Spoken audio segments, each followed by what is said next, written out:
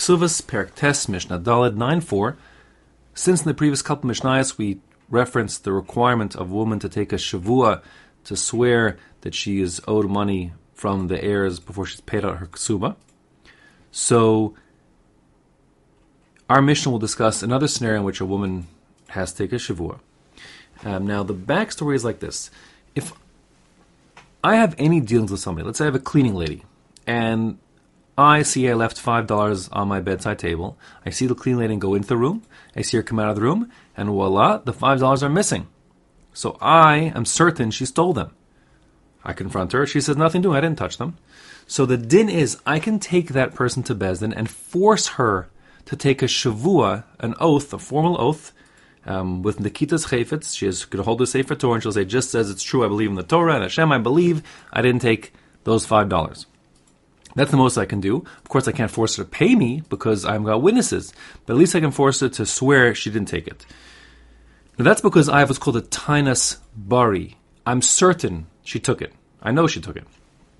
If I only had a tainas shema, I'm just suspicious of her, then I could not make her take such a shvur. However, worth noting that once I have a tainas bari, I'm certain that she stole something from me. So then I could take her to Bezin, make her take a shvur regarding the $5 that disappeared from my bedside table. But while I'm at it, I could also be megalgel a shvur. I could roll onto her more things into the shvur that are not bari but rather shema. They're not certain claims but maybes. In other words, I can say, I know you stole from my bedside table, so swear about that. And while you're at it, also swear you didn't help yourself to the liquor cabinet, or the time you cleaned my office on Erev Pesach, you didn't help yourself to stuff in my office, etc. I can roll that stuff in there, and once she's swearing through the power of what's called Gilgul Shvua, she can be required through the other stuff as well. But the starting point there is that you can always make a person swear they didn't steal from you, or they don't owe you money, if your claim is a bari, a certain claim. If you have a shema, you're not certain, you just suspect them, you cannot make such a shvur. You cannot impose upon them such a shvur. Now, the chiddush of our Mishnah is that if a man appoints his wife to be his agent to handle his financial affairs, so then it would be normal and expected for the woman to be more heter, to rationalize in her head and say, listen, if I were just an employee, I could get at least a minimum wage, so I can help myself to some of the money. I can buy myself lunch with the proceeds because I'm a worker here too. I'm no worse than that. That, of course, is incorrect. She and her husband are like one unit, but he owns the money. If she's working, she can't help herself without permission from taking the money. That's called stealing. So, since there's already an expectation, a likelihood that she'll be more heter, she'll rationalize and justify taking the money, even though it's unjustified. So, even if he's not certain that she stole or helped herself, still the Tanakh here holds that, and really everyone in the Mishnah holds, that he can adjure her, he can impose upon her a shavua. Now that shavua is going to be just a rabbinic oath. It can't be a doraisa because he's not making a tainas bar. He's not insisting his wife stole. He's not saying he's certain she stole. He just is imposing an oath on her to keep her honest. So the Mishnah says, Hamoshev es ishto chenvanis o shemina apitropa. If a person places his wife as the woman who is handling his affairs either as a chenvanis, meaning like he owns a shop, and she becomes a shopkeeper, handling, the cash register, and he's out learning in yeshiva, and she's, whatever, taking money, buying and selling. Oh, shemina apitropa. Apitropa is the feminine version of apitropus, like alumna and alumnus in English, whatever, Latin, they're both Latin. So she's an apitropus, if you will. She became like the director, the trustee of his affairs, and she's buying and selling on his behalf, etc. So the din is, harezeh mashbia, he can force her to take a shavua, an oath, kozman sheyirtza, whenever he wants. He can force her to swear that she didn't take, embezzle funds.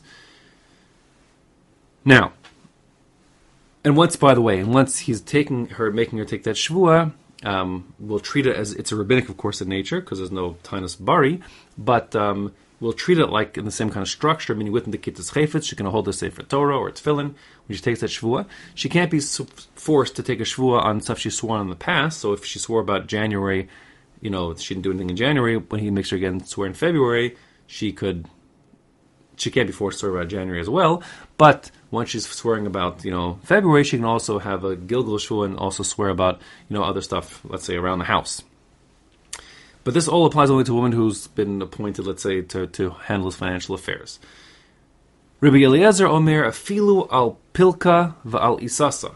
Rabbi Eliezer says, you don't have to come on to a woman who's been essentially appointed as his wife's, trustee or agent. Says Rabbi Eliezer, anybody who suspects his wife just of, whatever, helping herself to liquor cabinets, just during her household affairs. She's cooking and cleaning, but while she cooks and cleans, she also, she pilfers a little bit from the kitchen and sells it on the side to get money or something. So even that, in a regular marriage where she's not doing any specific financial activities for him, Rabbi Eliezer holds, the husband can force his wife to take a shavua. Now the Gemara says nothing doing. The reason why the Gemara the Tanna Kama doesn't go for that is because, as the Gemara says, Lefi she'ein adam dar im nachash bekfifa achas. A person can't live in the same basket as a snake. Meaning that how's this woman supposed to go on with her marriage if her husband doesn't trust her? The husband suspects her of stealing. It's like, how can they live together? If he doesn't trust her, then they can't have a marriage. So no, nothing doing that is not acceptable. Says the Tanna Kama. However, if we have a situation in which he's actually been handling his financial affairs more formally, then there is reason to anticipate that she might, rationalize taking things, and therefore she can be forced to swear. Now, the halacha is certainly not like Rabbi Eliezer, meaning a person can't make his wife take a shvua regarding household affairs as she functions as a normal wife. As far as a woman who actually is like acting as the financial agent for her husband, so there's two sheets brought down in the Shulchan Aruch. One sheet is saying she's like her Tanna Kama, that he can make her take a shvua even with a Tainus Bari whenever he wants to, because that ensures that she's kept honest. The other sheet, it's actually the first sheet that brought down in the Shulchan Aruch, is that she can't do this all the time. This shvua can be made once, imposed upon her at the time she wants to collect her Kesubos. She has to swear that she didn't, like we said in the previous Mishnah she swears that she hasn't essentially been paid out her Kesubah by what she helped herself to at the cash register along the way. But that he cannot make her take a shvua, on an ongoing basis. That's a disaster for the marriage. It undermines everything they have in terms of the trust of the relationship. Therefore, he cannot do it. That's the first shita in the Shulchan Aruch.